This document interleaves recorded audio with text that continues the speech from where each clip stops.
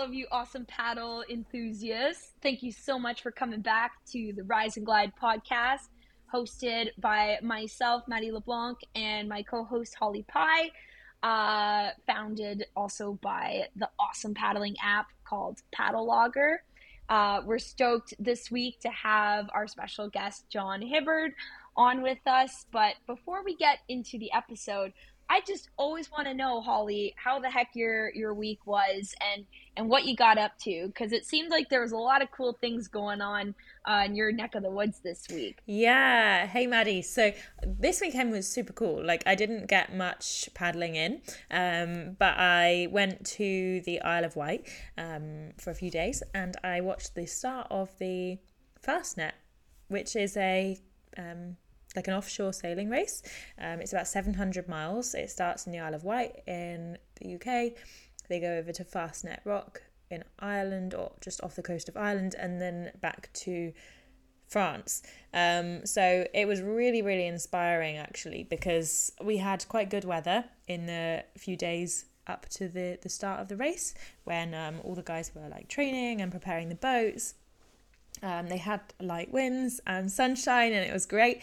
But the forecast for the day of the race was, or the day of the start of the race, was awful. They had like mega winds, pouring rain. It was horrendous, and it was actually like not the best weather for spectating, but I couldn't really complain because they were the ones having to race in it. So I think there was several hundred boats that entered, but over 100 pulled out in the first few hours. Like, some of them were demasted, and like there was injuries. I mean, that's not so cool, but like there was loads of really bad things going on because the weather was awful. And I've seen some videos of the weather like on the boats, but it was really inspiring that these guys were just like going out into it anyway. Do you know what I mean? Like, I don't know, and I'm kind of now like, wow, I need to stop being so soft when I'm like, oh, I need to go paddling, but it's a bit rainy.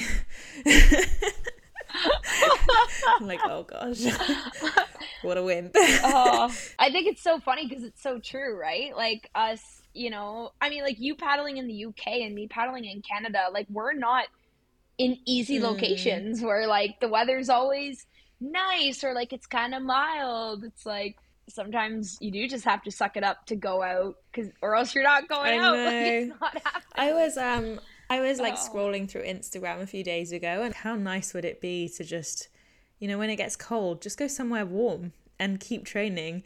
And yeah, but then I also think that's kind of what toughens us up. Like, there's lots of things that toughen us up, and the weather is just one of them. So if we have it too easy, if training is really easy and life is really easy and the conditions are always really easy, then if ever we get to a hard race, it's like we just don't have that mental toughness. And I was kind of thinking that actually with my own training. So when I'm racing, like, I seem to do better in conditions that are considered quite difficult. Like, I'm not fast, but I'm able to just put my head down and keep going, and I really enjoy them. I get bored when it's like, everything's too nice and too easy, when the water's flat. Like, don't get me wrong, I love a flat water glassy paddle, when the board's just gliding along, when there's a nice sunrise or something. But if it's too easy, if there's perfect weather, no wind, nice flat water, you keep paddling and it's like, okay, something interesting needs to happen now. But I actually, training wise, I think I really enjoy it when things are a little bit harder, like the wind, an upwind, downwind training session, or in the waves, or doing some technical skills that I'm not very good at and I have to figure it out. I find that kind of the most rewarding, or those are the most rewarding sessions. And that kind of just, it kind of just was all like one of those moments where everything just clicks. And I was like, if we do have things too easy, we just get bored and then we don't do it. You have to have that kind of, it has to be just hard enough that you're progressing, but not so hard that it puts you off for life. And these guys sailing, it really kind of hit home a little bit, where like that was brutal. There's no way, there was like 40 knots of wind and torrential rain. It was really stormy. It was awful. There's no way you'd be able to paddle or even wing or kite surf or anything in that. It was just way so strong. But it just made me think, like, yeah, if you do have things easy, I think you end up not doing so well in the long run, because you don't have the mental toughness that it takes to then go out in those conditions when you need to. So that's my speech of the day. Yeah.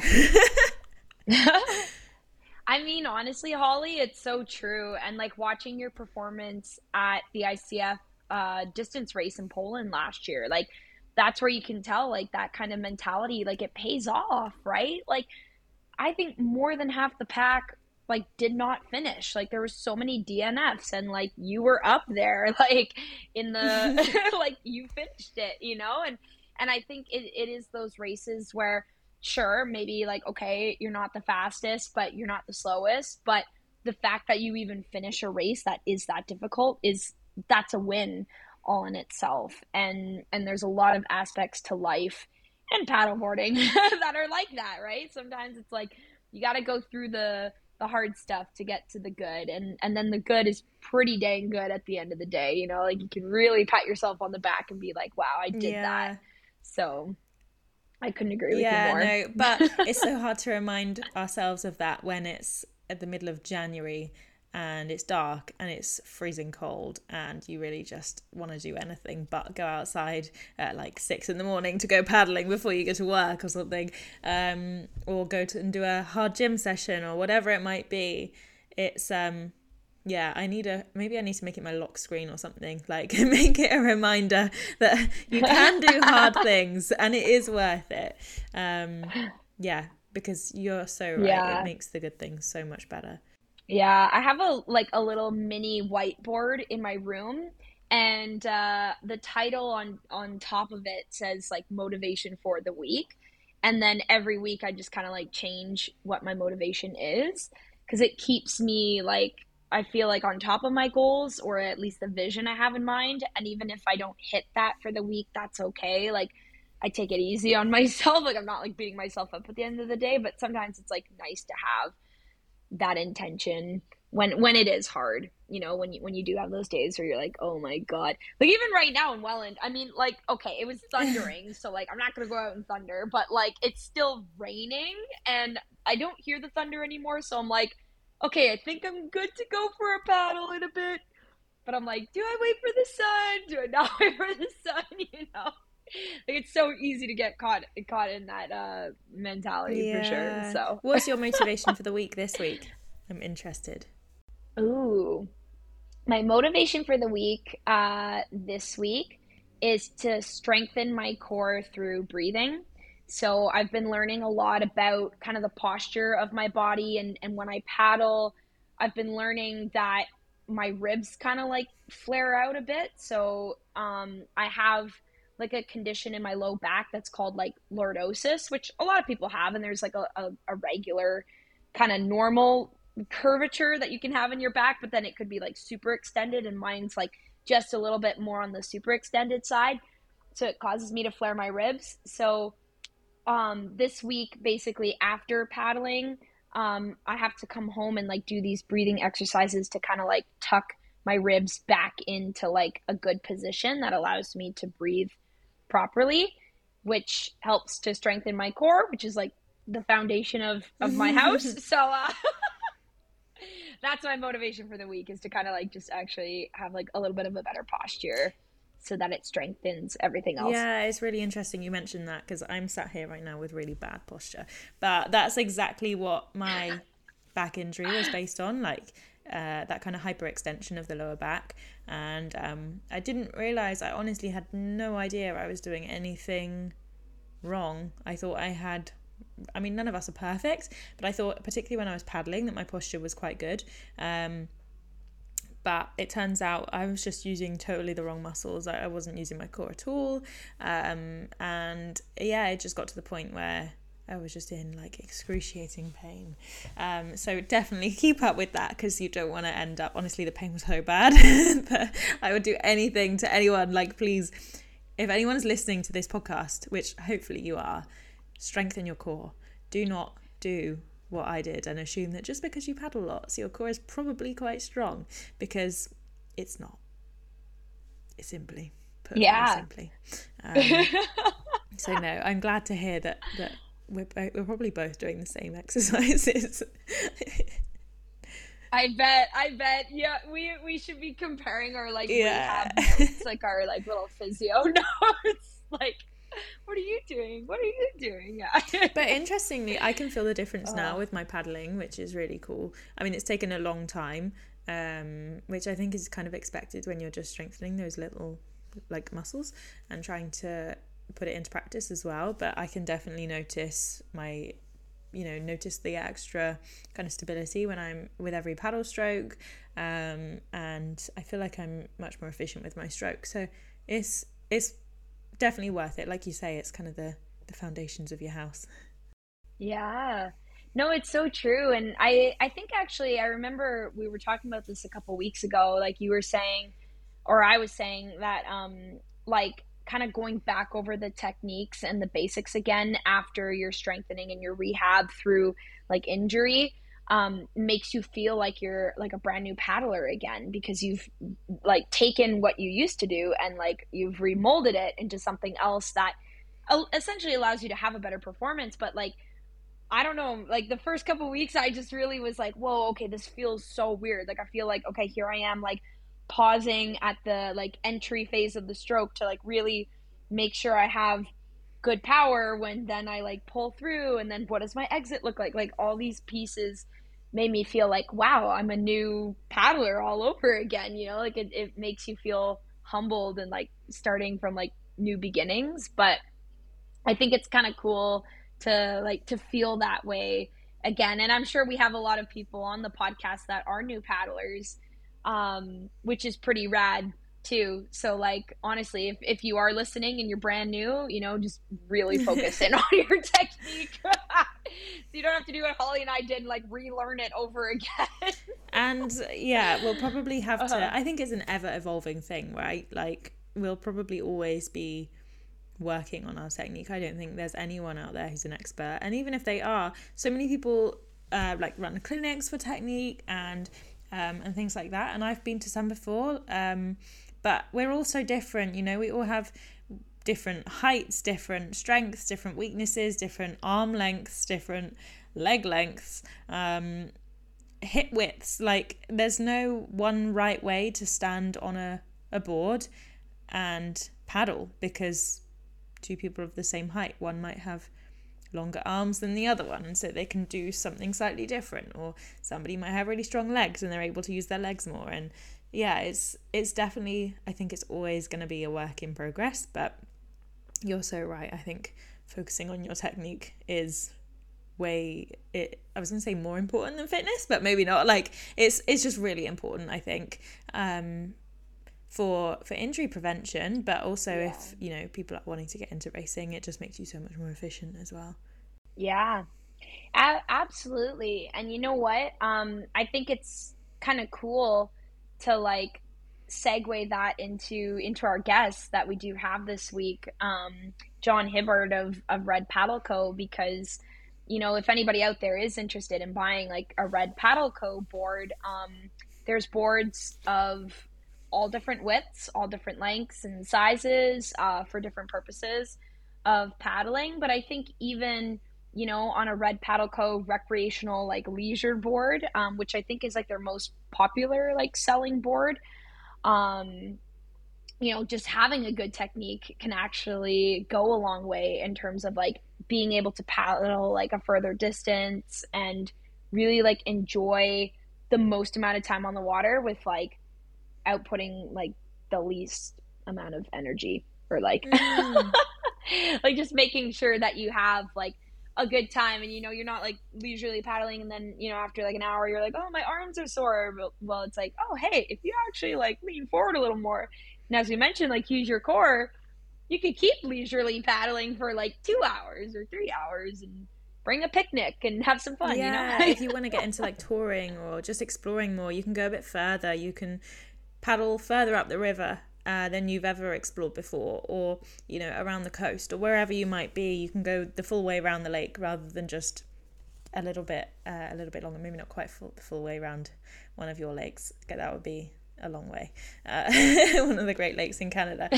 But yeah, you can just go so much further with the same energy. And so whether you're into racing like we are, whether you're into just chilled out social paddling, whether you're into touring, whatever it might be, you can do more with less, which is really cool. And I think Red Paddle Co have really kind of honed in on that and focused on that market so well that they're now, I think, probably the leading black brand. But it was really cool chatting with John actually and hearing all about how he got into developing stand-up paddleboards. Today we are so stoked to have on the show John Hibbard from Red Paddle Co. He once was a competitive windsurfer, traveling all over the world, having a very successful athletic career, and also was around in the early stages of the boom kind of stand-up paddleboarding, I guess, when the industry started to take off. And John saw a gap in the market and was able to fulfill it with his company, Red Paddle Co. So, John, we are so happy to have you here today, and welcome to the show. Thanks, Maddie. Yeah, thanks for inviting me along. It's great to be here. Well, honestly, yeah, we're so stoked to chat with you today and to learn about, not just Red Paddle Co, but everything about, the man behind it and how you came up with the company and how your innovation and creativity have just taken you to where you are today. So I personally would love to know kind of like your beginnings of your windsurfing career, how you got into that, and where you kind of started off in the world of water recreation sports. Yeah, sure. I mean, I think a little bit like paddleboarding, lots of water sports are pretty addictive, especially if you grow up doing standard sort of team sports or field sports, through school or whatever. For me, anyway, I was looking for something a little bit different, something that my friends didn't do, or that everyone didn't do, and there was an element of excitement, and yeah, it's ultimately driven by a bit of a passion to do that, but also to have that kind of exciting sport that just delivers you a different experience. And windsurfing, I think for me was probably a natural option in that I lived on the south coast of the UK in the county of Devon, where we don't get a huge amount of surf. I obviously really wanted to get into surfing as well, but surf was pretty junky and not. But it always seemed to be windy, and I started windsurfing in 1991, I think, when the sport was already kind of got evolved quite a lot into a kind of fast-paced adrenaline sort of fueled sort of sport. It'd gone past its sort of meandering days on a lake, so I being, whatever I was then, 13, 14, it really looked exciting, and I think that's what I wanted to try and to achieve. So yeah, I sort of threw myself at it really, and as soon as you start it going, I just got more and more addicted to it, and wanted to spend all my time windsurfing, and that's the basis of the start of my story. It was just an addiction to going out in the water, and I think I still have this with paddleboarding, that particularly if you windsurf on the ocean, on the sea, you can windsurf out half a mile or paddle, half a mile out, mile offshore or whatever you're doing, and you look back at the land, a completely different viewpoint that at that moment, pretty much you're the only person having that view. So I'm not a big lover of busy, crowded places, for example, so where everyone's sharing the same experience. Sometimes that's nice. You can see a favourite band or something at a concert, but otherwise it just feels a bit sort of busy. Whereas out in the water, you sort of stand back, or you fall in normally when windsurfing, and you get back up and you look back at the land, and you go, wow, no one else is seeing this view that I'm seeing right now. And I remember that from a very young age being kind of cool and captivating, and that space that it gave you. So that was something that stuck with me actually through paddleboarding. Quite often, I was thinking earlier today, I was working at the desk and thinking, tonight I'm just going to grab a board, paddle out, and I can picture the scene already. I know what it's going to feel like, I know what it's going to look like, and it's going to be nice and calm. There's no wind today, so that was part of the draw for me. So windsurfing, it just became an addiction. So I just had to find ways of fueling that addiction. I often wonder if I hadn't got into windsurfing, and if that kind of addictive personality, if I would have ended up being addicted to something else, not so healthy maybe. I don't think so, but I needed obviously something to sort of pull me along and to captivate me. So yeah, I windsurfed every single second I could find, and it wasn't that easy actually when I started to convince my parents to drive me to the shore or the river to go windsurfing. So as soon as I could get a car, learn to drive, I saved up my money. I mean, it was about £300, which is not a huge amount. Buy a car, and when I wasn't repairing the car, I was windsurfing basically, and that just, each step I took, I got more and more engrossed in it, to the point where I became an instructor. I then got a job after university in a windsurfing shop and school, which again just immersed me in the industry, and that was really good from a paddleboarding industry perspective. Although we didn't know what paddleboarding was then, you start to learn, whether it's retailers or brands, you start to network by default, and that's how I picked up a lot of my sponsors. So yeah, by late 90s, I was 9 years after starting windsurfing, I was basically on the cusp of turning professional. Mostly because I just keep wanting to sort of fulfill this or feed this passion, addiction. I spent 6-7 years competing on the international circuit, which I did the wave sailing discipline. So that's wave sailing, so wave jumping, surfing, riding waves. Amazing. I mean, a great life. I don't make any money out of it, but I've seen some amazing places. I've windsurfed in incredible locations and conditions. And yeah, to the point where being on the water, standing on a board, felt like a comfortable pair of slippers, when standing on the land, particularly in sort of more formal settings, really uncomfortable, actually. So I was really comfortable on the water, which is actually ultimately how I ended up setting up Red Paddle. Is that as I navigated towards the end of the natural end of my professional windsurfing career, partly due to injury, partly due to the crash of 2008, the credit crunch, the financial crisis, and struggling to get more sponsorship or maintain enough sponsorship, I thought, I better get a job. But the idea of actually going and get a real job, in inverted commas, did kind of scared me, and I was like, well, I don't want to go and do that. I must find a job in water sports, and by that point I was already paddleboarding. So yeah, that's sort of a very quick potted history of how I ended up on a paddleboard, really, I suppose. I used paddleboarding for rehab as well, because I had quite a lot of ankle injuries in windsurfing, because your feet are in a foot straps, and obviously doing jumps and things, the crashes are quite hard. So yeah, I never broke any bones, but I had lots of ligament issues. So paddleboarding was really like being on a constant wobble board, basically, on the water. But I hated going to the gym, and I hate training for training's sake, so I'd much rather go and do something, and paddleboarding was a great way of rehabbing those injuries. That's really interesting. Wow. What got you into competitive windsurfing rather than just going out and having a great time in local spots?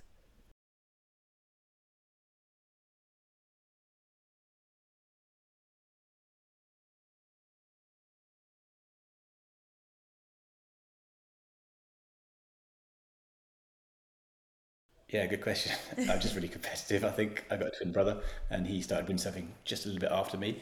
I then had a couple of school friends that were also windsurfers. We changed schools around the time we started windsurfing, so I met these two new friends who were windsurfers, and so I don't know. I just wanted to be better than everybody else. So once I've decided I was better than them, I'm like, right, well, I'm just going to try and be better than everyone else now. So I remember actually, I don't remember the year exactly, but I was 17 or 18, I think 18, and I went and did the youth national championships, which were back in those days quite a large event in Weymouth. And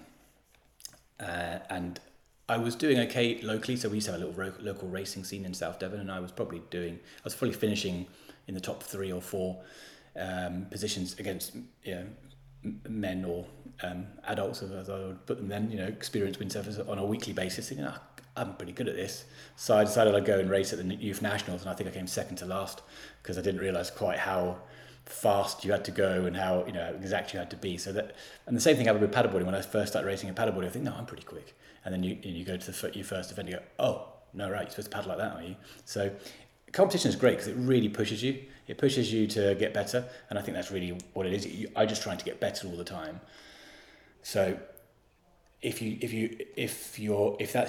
that's what you're trying to achieve, if you do that in isolation, then yeah, cool. You can be good in your own fish pond, but if you get in the ocean, you realise you're not as good. So for me, it was just a way to test myself, challenge myself, and and I guess score myself against everybody else or anybody else I was competing against. So yeah, I think that's probably how most people reasons to get into it. I definitely didn't get into it thinking that I was going to get rich or anything, or even be world champion initially. That wasn't really my aim.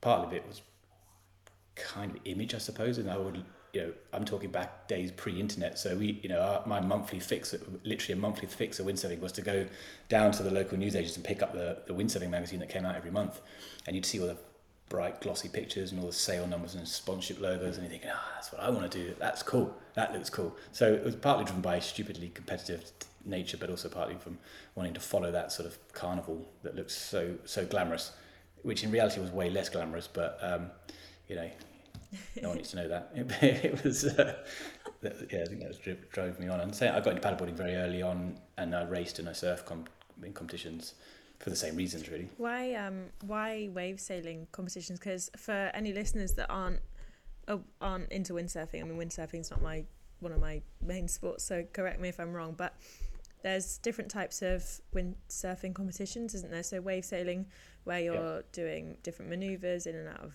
waves, jumps, that kind of thing, and then slalom sailing, where you're round a course A to B, who can cross the finish line first.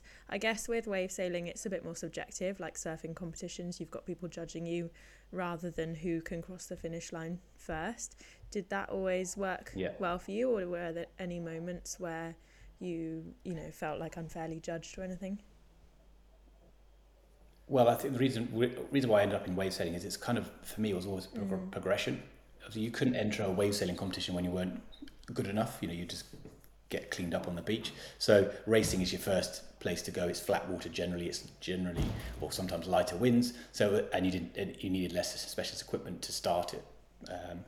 So that was a natural progression, partly natural progression, and also so therefore as you got better, I wanted to go out in more extreme conditions, and I wanted to push the technique side of my abilities more. And the other one, I was just sucked at racing, basically.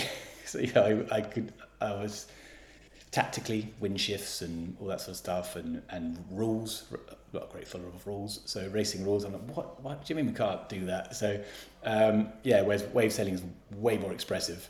As long as you stayed in a certain area where the judges could see you, pretty much there are no rules. You had a certain time. So it was partly down to natural progression of ability, partly down to the fact that I sucked at racing, basically, and I just wanted to it just looked cooler. And to go and train for racing, you actually have to go and spend a lot of time on a bike or in the gym, getting strength and stronger. Actually, training for wave sailing, what you really need to do was go windsurfing. So it seemed to tick all the boxes to me. That's cool.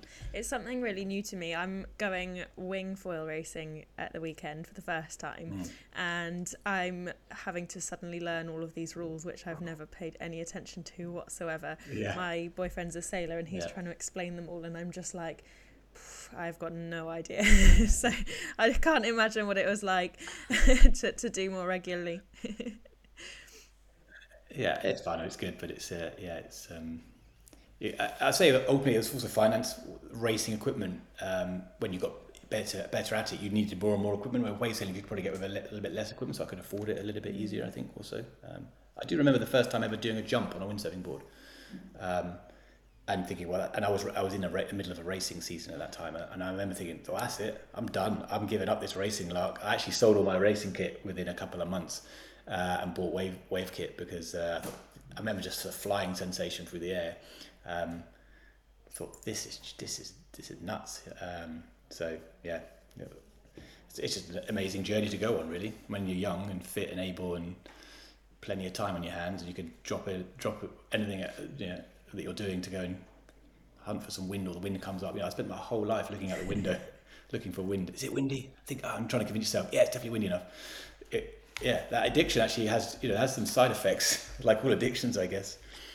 You missed a lot of things you should have been doing in life because you cancelled them because you wanted to go windsurfing, which I almost missed my sister's wedding for that. It was in Denmark, and I just stay a couple of days longer because the contest had finished. But my mum was calling me, you are coming home, right? Yeah, definitely. I think that's so cool, though. It speaks to how passionate you are too, as well, about the sport, and I think feeding what I would consider definitely a healthy addiction And I think, yeah, Holly, you can probably relate to like the way that progression kind of speaks to us as athletes, and always kind of striving to better ourselves. And even when you get to that professional level, probably feeling like, nope, I can still progress and I'm always learning. And I'm just curious for you, like what does that progression look like now? Like what's kind of your definition of like development, or like are you striving to progress your company and the products you make, or is it still kind of more like I want to go out on the water and I want to learn this or do that? Yeah, I think as I developed through windsurfing, what actually to maintain a living, to make a living out of windsurfing, you either had to be the absolute best of the best in the world, literally, or you had to be good at running yourself as a business. So you had to learn how to do marketing, basically market yourself. You had to present yourself. You had to do your own accounts and all those sort of things. You didn't afford anyone else to help you. You had to do your own fitness training, all those sort of things. So as I entered into business world, really I always kind of joked, it's like swapping the board for the boardroom. It's actually a very similar style in my mind, or at least the way I used to do it, it was, it just, you switch from promoting yourself to promoting a product. And that doesn't stop, so as Red Paddle Co has grown and we've become a global brand, and we're selling 50 markets around the world, and tens of thousands of products, you can't stray too far away from those rudimentary things. We have 40 people working here at the head office, but it doesn't mean that you stop thinking about all of those key elements. You might not do them all. I mean, my former chairman was very good at telling me to stop doing and start directing. It's no prizes for doing everything. Everyone knows you can do everything. That's how you got it to where you got it, but you can't be the master of everything. So as we've evolved as a business and as a company, I think your eyes are still on the same prize. You're still trying to innovate, and innovation isn't just product. Innovation is marketing and messaging, service. You're always trying to innovate what you do. You're always trying to find new ways, better ways to do it, whether that's trying to save costs, because that's important in a business, or you're trying to find a new market. I don't think it really changes. And I go back to my windsurfing, it's exactly the same, trying to find a new sponsor, or a new, more time to do something, or a different location, or a way of getting more marketing, or raising more awareness of a sponsor. It's exactly the same. So it was a really good grounding. I don't think I knew at the time, but it was a really good grounding in business. That's really cool. And when was it that you were competing in windsurfing? So what year did you kind of retire? And I finished officially in 2008. I was British champion in 2007. I was second in 2008. So I always joke that I felt like there was a trend emerging, and it was a downward trend, so maybe I should stop. Actually, I was very close to being the British champion again in 2008, but I missed it by a couple of heats. I transitioned out then, but I'd already sort of started working in the paddleboard industry.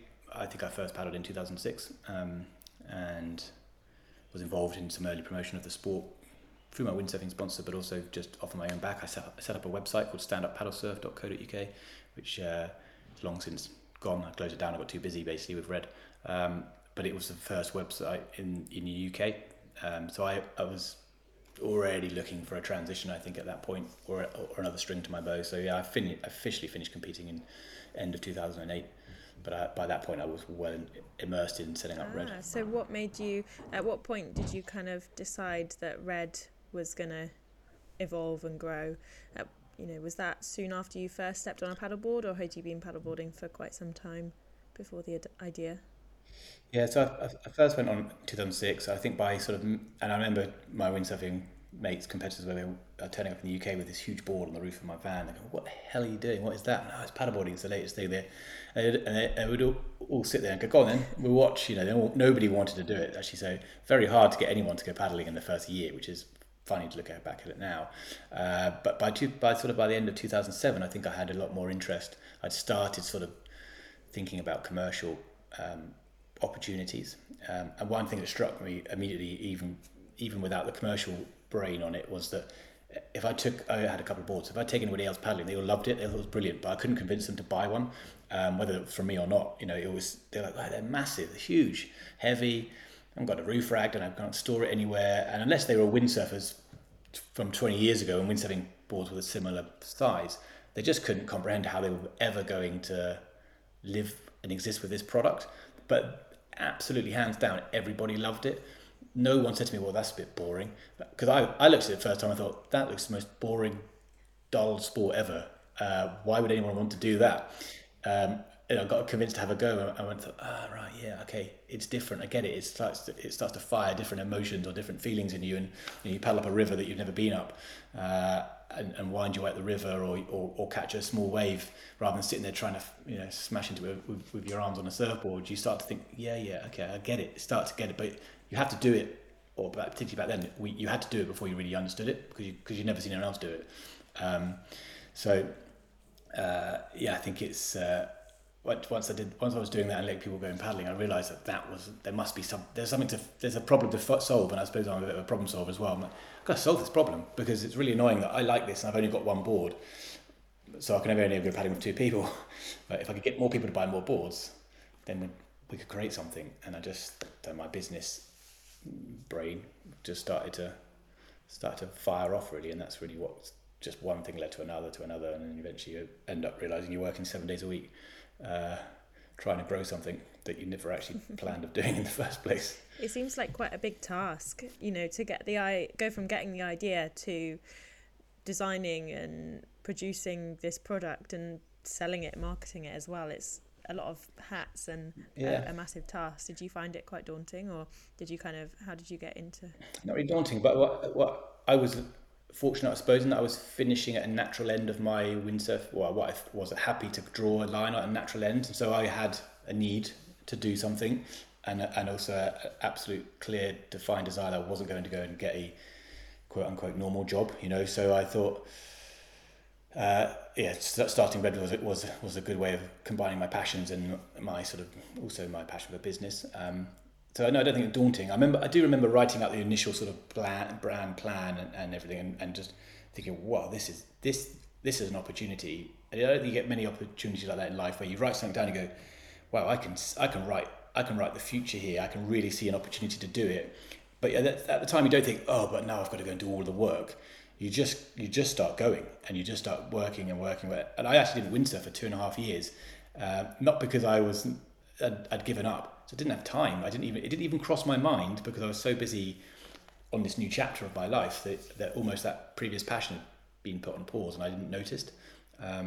So I don't know. I don't think you sit there and go, right, now I need to do this, I need to do design, and I need to then sort about the legal side and trademarks and patents and wholesale and shipping and logistics. You don't think about any of those things. You just go from one thing to the other. Before you realise it, you become immersed in it. So, I am a sample of one. I've not done it before or since. So that's how I did it first time around. I may do it differently second time around. But it's an amazing journey to go on, starting a company and business and a brand. I was very, very lucky to start it in collaboration with my windsurfing sales sponsor, which is a company called Tushingham Sales. So I had already some a font of knowledge I could tap into from their windsurfing experience. So was I lucky? It's probably more clever, fortunate move in that way. Lucky that I could convince them maybe, but then again, it's all about convincing them to come on the journey with you. So you've got to find those shortcuts, and that was a massive shortcut for me. I didn't have to go and find a warehouse. I didn't have to go and find a shipping agent. They already had one. So, but I like to think that's just clever. That's clever thinking. Otherwise, you don't always up for making my life easier.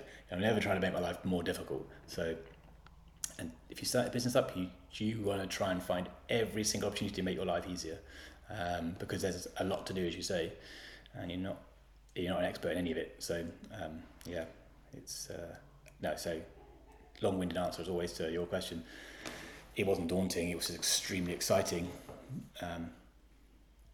Periods of anxiety through it. If I don't want to fail. I think that was my biggest issue, or my biggest concern was fear of failure, and not being seen as, being judged. Oh well, that guy, he'd set that thing up. Well, it didn't work, did it? But that drives you on. So the anxiety drives you on to not fail. Well, for me anyway. I had so many people tell me, "What are you doing that for? It's never going to work." And I hate being told no, or actually I love being told no because it just fires me up. And I've had to learn over the years to take feedback better, admittedly. But when people are trying to trying to sort of pour cold water on your dreams or on your vision that you've come up with, then I rather than get all aggressive or depressed about it, I just go, right, I'll show you. There was actually one case when I think it was about 2012. So we'd been going for a few years, but the first couple of years of Red were very, very small. You know, we sold less than 50 boards. It wasn't a thing. It wasn't going anywhere, actually. And as Roger Tushingham would tell me, as the chap that owned Tushingham at the time, would tell me, he said, it's not booming, is it, John? Which was equivalent to someone saying no to me. I was just like, no, but it will be. But anyway, I was in a trade show in Germany in 2012 with Red. And a very famous brand, a chap who worked for him, he didn't run it, but he worked for them, came up to me and he shook my hand because I'd managed somehow to blag the front page of the show newspaper that they produce every day.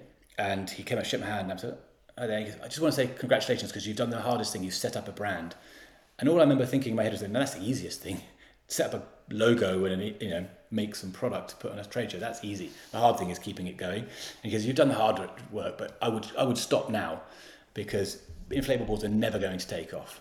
What are you wasting your time for?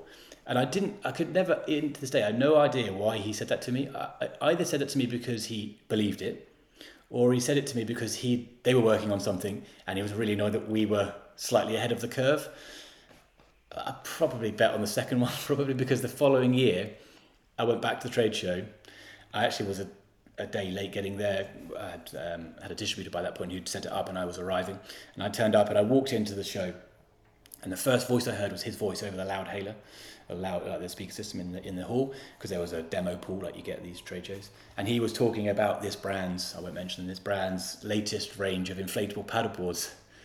And I went straight to the pool and I looked up at the stage where he was on. He looked at me and he clocked me and then sort of just turned away. And I remember that to this day, thinking, definitely the reason why he was telling me a year before is because they wanted to do it and he was annoyed that we were already doing it. But that was the thing that spurred me on more than anything in the world, was him telling me that. And you can probably tell it still fires me up when I tell that story, because I'm thinking, wow, don't you just tell me what I've done and what I haven't done and what I can and can't do. So I don't take no for an answer, and that really spurred me on. I think it really shows too. Red Paddle Co., you guys are pretty much the number one, at least in North America. You're speaking from Canada over here. You guys are like the number one inflatable paddleboard company that sells here. So I think that's quite phenomenal to look at the trends that you learned from your athletic career and successful behaviors to get you a really good career to now transitioning to your company that sells really well. Like, the product does speak for itself. I work at a store here in Toronto called Surf the Greats, and shout out, we sell Red Paddle Co. And everyone loves them here in Toronto. They're super dynamic boards. You can store them in your a condo, an apartment. It's hard for people to have a hard board here just simply because of storage. It's not really possible in such a crammed city. But can you tell us a bit about some of your boards? Like, maybe what's kind of your favorite model that you've created? Or... Well, I'll actually tell you a little bit about, you mentioned there, they sell well, they pack down small. And actually that's the thing, when I started the business and the brand, I really was quite clear on the fact that it had to be, as I classed it, authentic. Everything, there were a couple of inflatable brands available, or boards available at the time. And one reason it spurred me on to make Red was that they were really bad experiences. They were pretty average experiences, actually. You stand on it, it bent in the middle, you had wet feet, it didn't go in a straight line. It was a great idea, badly executed is the way I'd normally explain it. And so I set about with this mission saying that I believe that riding an inflatable board shouldn't be a compromise. It should be an authentic experience. And that still stands true today. We might not be competing quite as we were against hard boards, but we are competing against much more sort of average or run-of-the-mill basic entry-level product.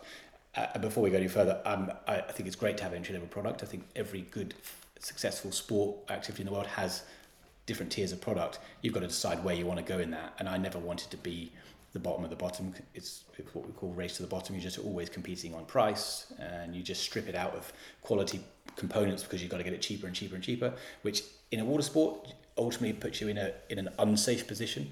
And I'm a big believer in making things safe. I love a bit of risk. I love a bit of calculated risk and excitement and adrenaline and all those sort of things. But yeah, even the craziest extreme sports guy is taking a calculated risk. They're not stupid. You know, they're not putting themselves in a position they know they can't get out of. And I look at paddleboarding very much the same way. I wanted to get people on that water, have that experience of looking back at the land and going, wow, I'm the only person having this, but having 100% confidence with the products under their feet. So yes, you can deflate our boards and put it in a bag just like you can every single inflatable board in the world.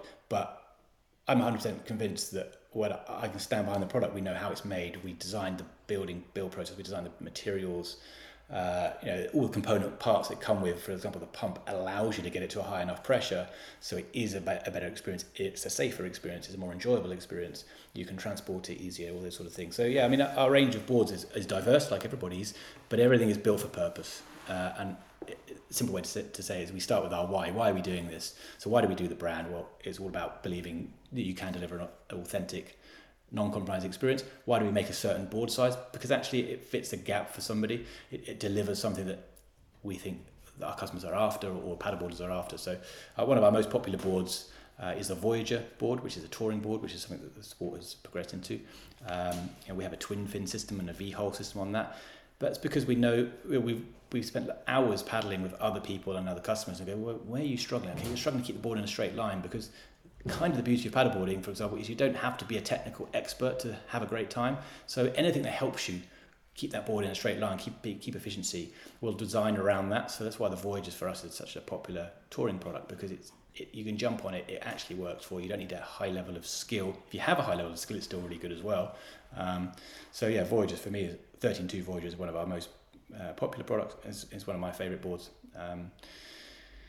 If you're asking about other boards, it's trying to solve those problems. So our compact board, we have a patent on a compact board. Plenty of people try and copy it. We have plenty of conversation with those guys. But the patented compact setup is great, because again, it just makes you be able to take a paddleboard with you into other locations or on trips, or store it in a different way, because it packs down to half the size. So it's just trying to find these innovative steps you can make to solve a few of those issues. So then when you come to a retail, customer comes in and says, I'm looking for a paddleboard. You can actually say, well, actually, I've got a really good solution for you here. Because I don't think anyone ever walked into a shop and say, well, you might tell me I'm wrong, Maddie, but because I'm looking for an inflatable paddleboard because I can't store one anywhere. They just, I want to get to paddleboarding, and then you start to find out what their constraints are or what their life is like, and you would find a thing that fits. And for sure, our boards aren't going to be suited to everybody for every application, but what we do try and do is solve those key issues for people, but do it in a way that we are 100% confident the product is not going to fall apart. I mean, the paddleboard world has been riddled with recalls in the last 2 years because brands have jumped on a bandwagon. They've never been to their factory. They don't understand the technical details behind it, and it's put a lot of people in harm's way, which is kind of unfortunate and really disappointing, because that's not how I view the sport. It needs to be looked after, and so we spend a huge amount of time and money and effort making sure the product lasts and is really good and doesn't fail. So that's a big part of what we do. I think that is so important, especially when it comes to the market of inflatable paddle boards.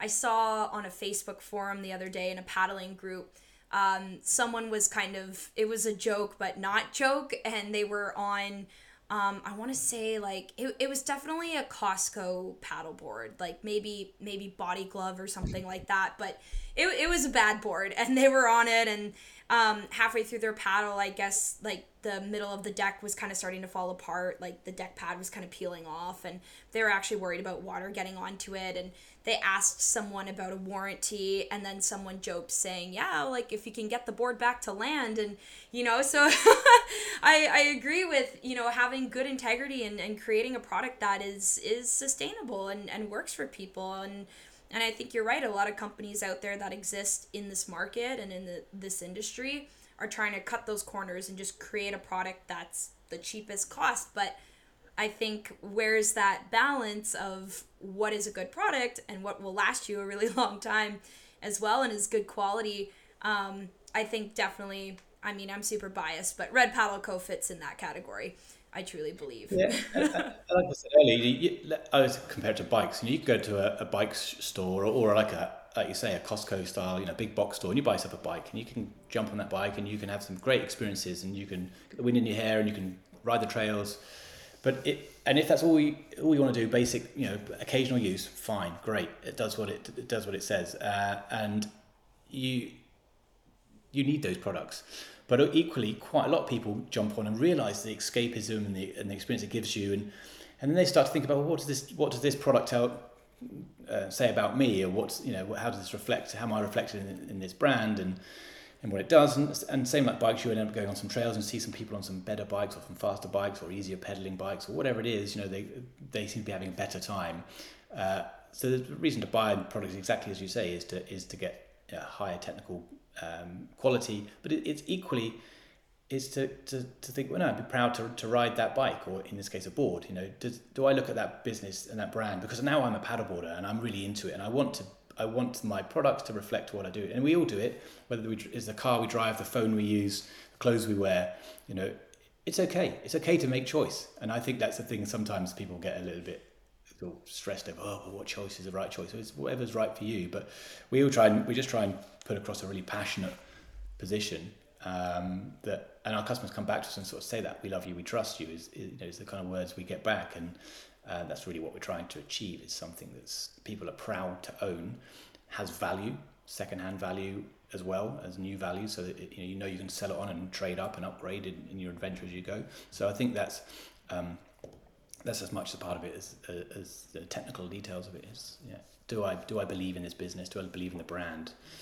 And as I say, whether it's a water bottle, a phone, computer, we will do it, whether we know it or not. So, yeah. Absolutely. And I guess you guys were founded in 2008, and we're now in 2023, so over 10 years in the business. I think that's pretty remarkable as well. Yeah. What's one of the coolest things that has happened to Red Paddle Co.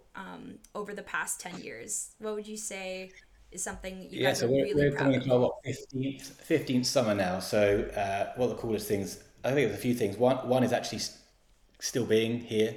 When we started it, I had no real kind of gauge on how long this would last for, or what would happen. It's just got on this mission, so that's great. Obviously, still going and still growing and being very well received. The second thing that always makes me smile and feel good inside is that we employ lots of people, both here in our head office, but also we have contributed to loads of people's livelihoods. To an extent, a little bit, Maddie. Every time you sell a board, we're helping.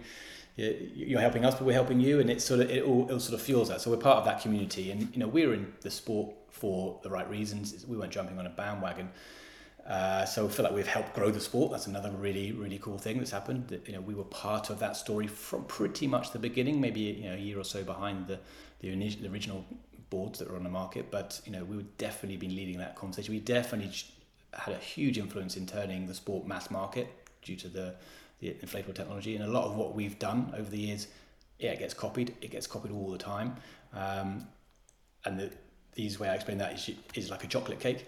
You can give me an ingredients for some chocolate cake, and you give a Michelin star chef the same ingredients.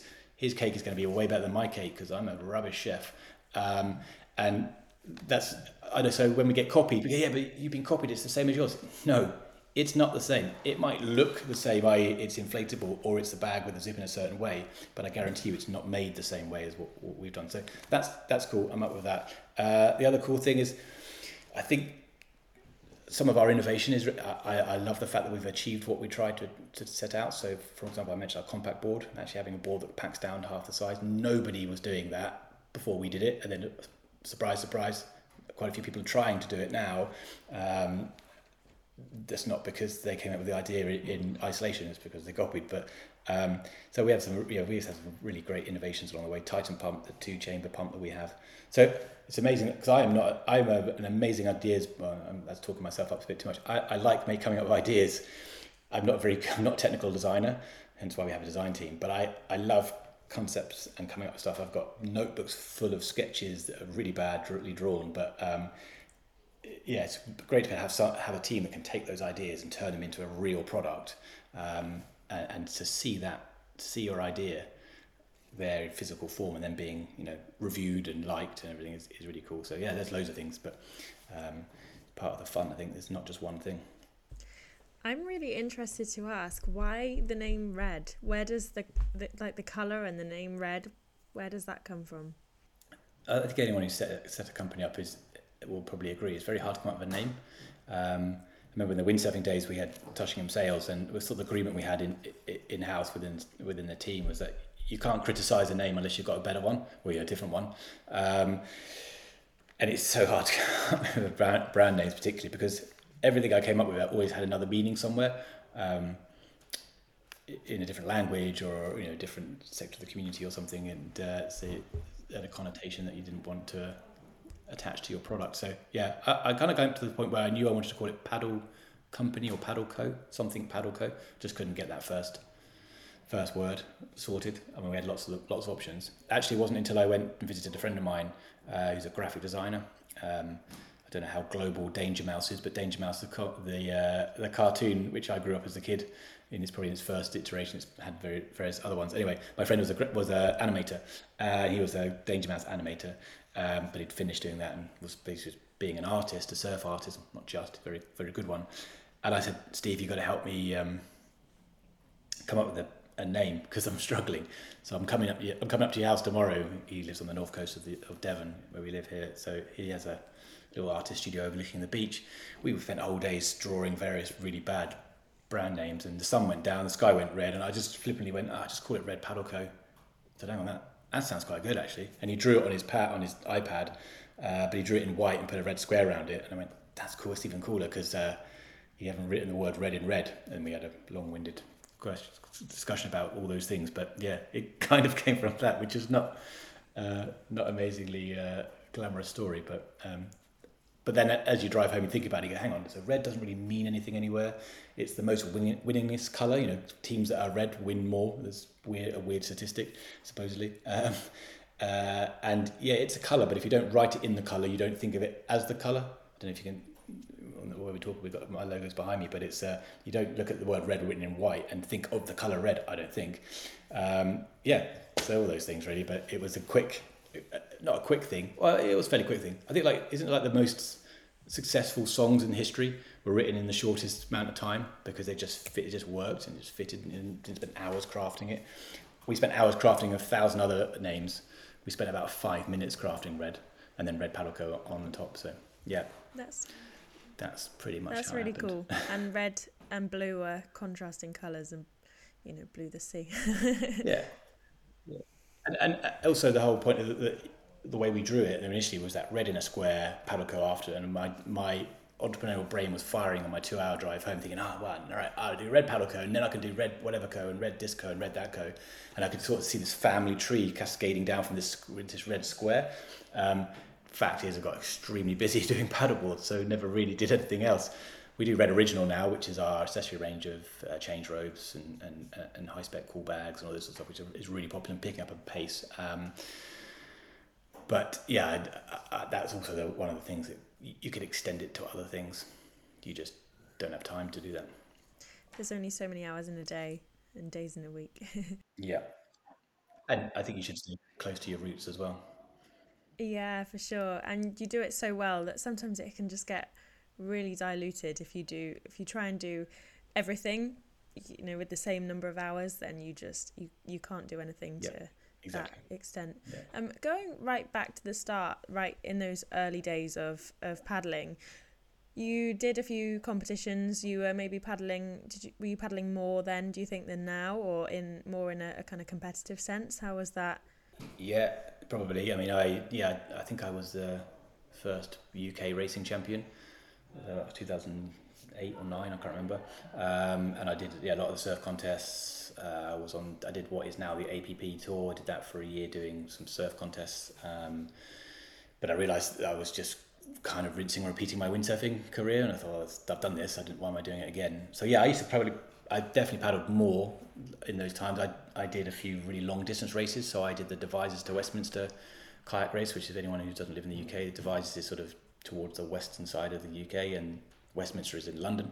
So it's 126 miles along a river network or canal network, and I convinced the organiser to let me in on that. So that took a while to train up for that, because I didn't know anybody had paddled more than 5 miles at that point. So spent a winter training for that. I did the first 11 cities event that Anne-Marie Reichman set up, and I did Cape Cod Bay Challenge over in Boston. So yeah, I used to paddle a hell of a lot, but then that was before I got married and before I had a child or a son. So things like that get in your way a little bit, and also before Red took off and I was traveling a lot. So yeah, definitely those early years I paddled a lot. But I think you have to. If you're designing product and coming up with ideas, you need to be on the water. Still paddle. I paddled yesterday morning. We paddle every Wednesday. 7:30 we was team paddles. We will go for a paddle. I'll be probably out tonight, so I probably go paddling as often. I probably just don't paddle as long, I'd say. That's amazing. And are you gonna hop on the Voyager tonight if you go? Actually, I got the compact. I was out on the compact yesterday, and it's still in the back of my car, so I'll probably just use that because it's there ready to go. Just needs pumping up. That's awesome. I personally do love the compact board. I think it's incredible. I think my favorite thing is when we get to show it off in the shop, like how amazed people are at, like, whoa, there's a paddleboard in there, and I'm like, yeah, I'm not joking. Like, it's this small, but yeah, it fits. I swear, there's a board in there. Holly, do you have any other questions that you want to ask John? I'm trying to think. I think I have loads of questions, but I think we've covered a lot of things. I think I'm kind of excited to hear what's next. You must have some new ideas in store from all of your ideas notebooks. What have you got? Some new designs in the kind of process, in the works for Reds and things? Yeah, we're always working probably 2 years ahead, probably. So we're working on 2025 and then 2026 as well. So it takes time to plan all that out, especially if you want to register any of the designs or protect anything. So we work a long way in advance. So yeah, we're working on a bunch of stuff. I can't tell you obviously because give it all away. But the main theme on anything that we do as a brand is trying to make things easier. So make it easier to pump your board up, make it easier to transport your board, easier to choose which one to buy. For example, there's a minefield out there, isn't it, to try and decide that. So trying to refine what we're doing so it just makes it easier, because some people love choosing new products and dreaming about it for months on end, but other people just want to jump on it and use it and know it's the right thing. So we're all about ease of use, maximizing the technological advantage or the material advantage, as we say. So what else can we do with the drop stitch material? We've got a really exciting project around that, which I definitely can't tell you about. But how do we take that on to the next stage? So there's so much going on. It would take forever to tell you what we're doing, but it is ease of use, ease of access. I think that's the most important thing. Awesome. We're really excited to see that come to life. And a lot of our listeners are either new paddlers or people trying to paddle more, and they're kind of improving, getting better and better. Do you have any advice for those paddlers who are just getting into it? They might be paddling mainly in social groups or a little bit on their own, on the coast. What kind of advice would you give them, whether they have a Red Paddle Co board or a different brand? What would make life easier for them? Well, there's no replacement for practice, isn't it? And I think that's the best thing about paddleboarding is it doesn't feel like practice. So you just do it more. The more you can do it. It's the 10,000 hour thing. If you do it enough, you become expert.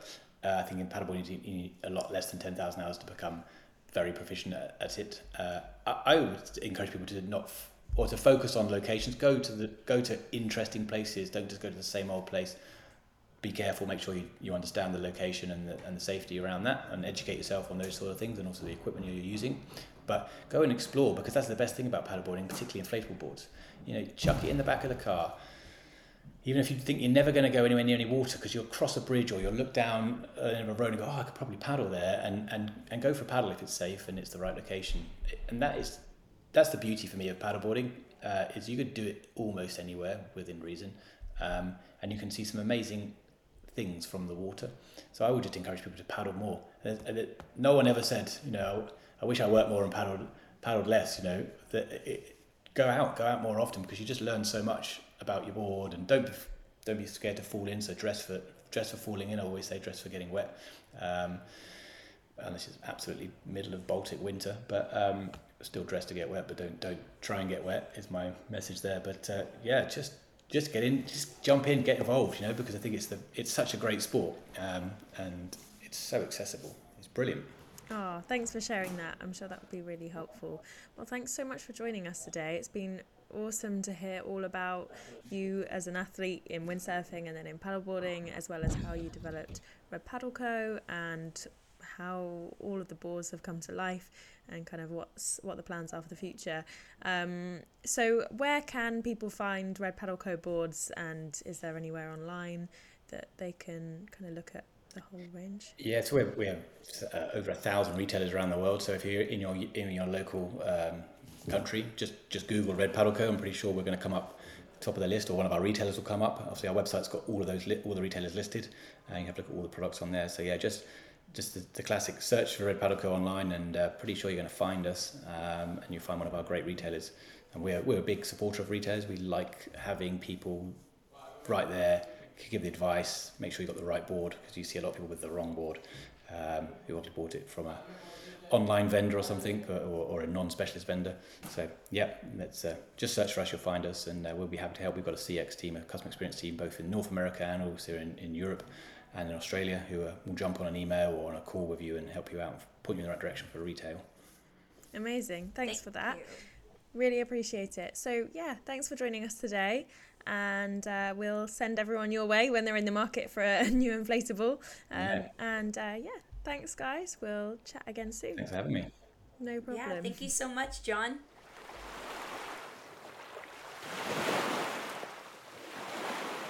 Thanks so much for staying tuned and listening to this episode with John Hibbard. We really enjoyed recording it, so we hope that you liked listening to it too.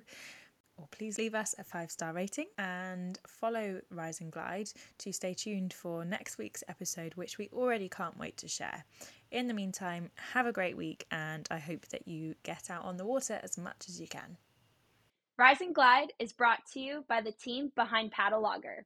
Get more from your paddling with the Paddle Logger app. Find it on the Apple App Store today.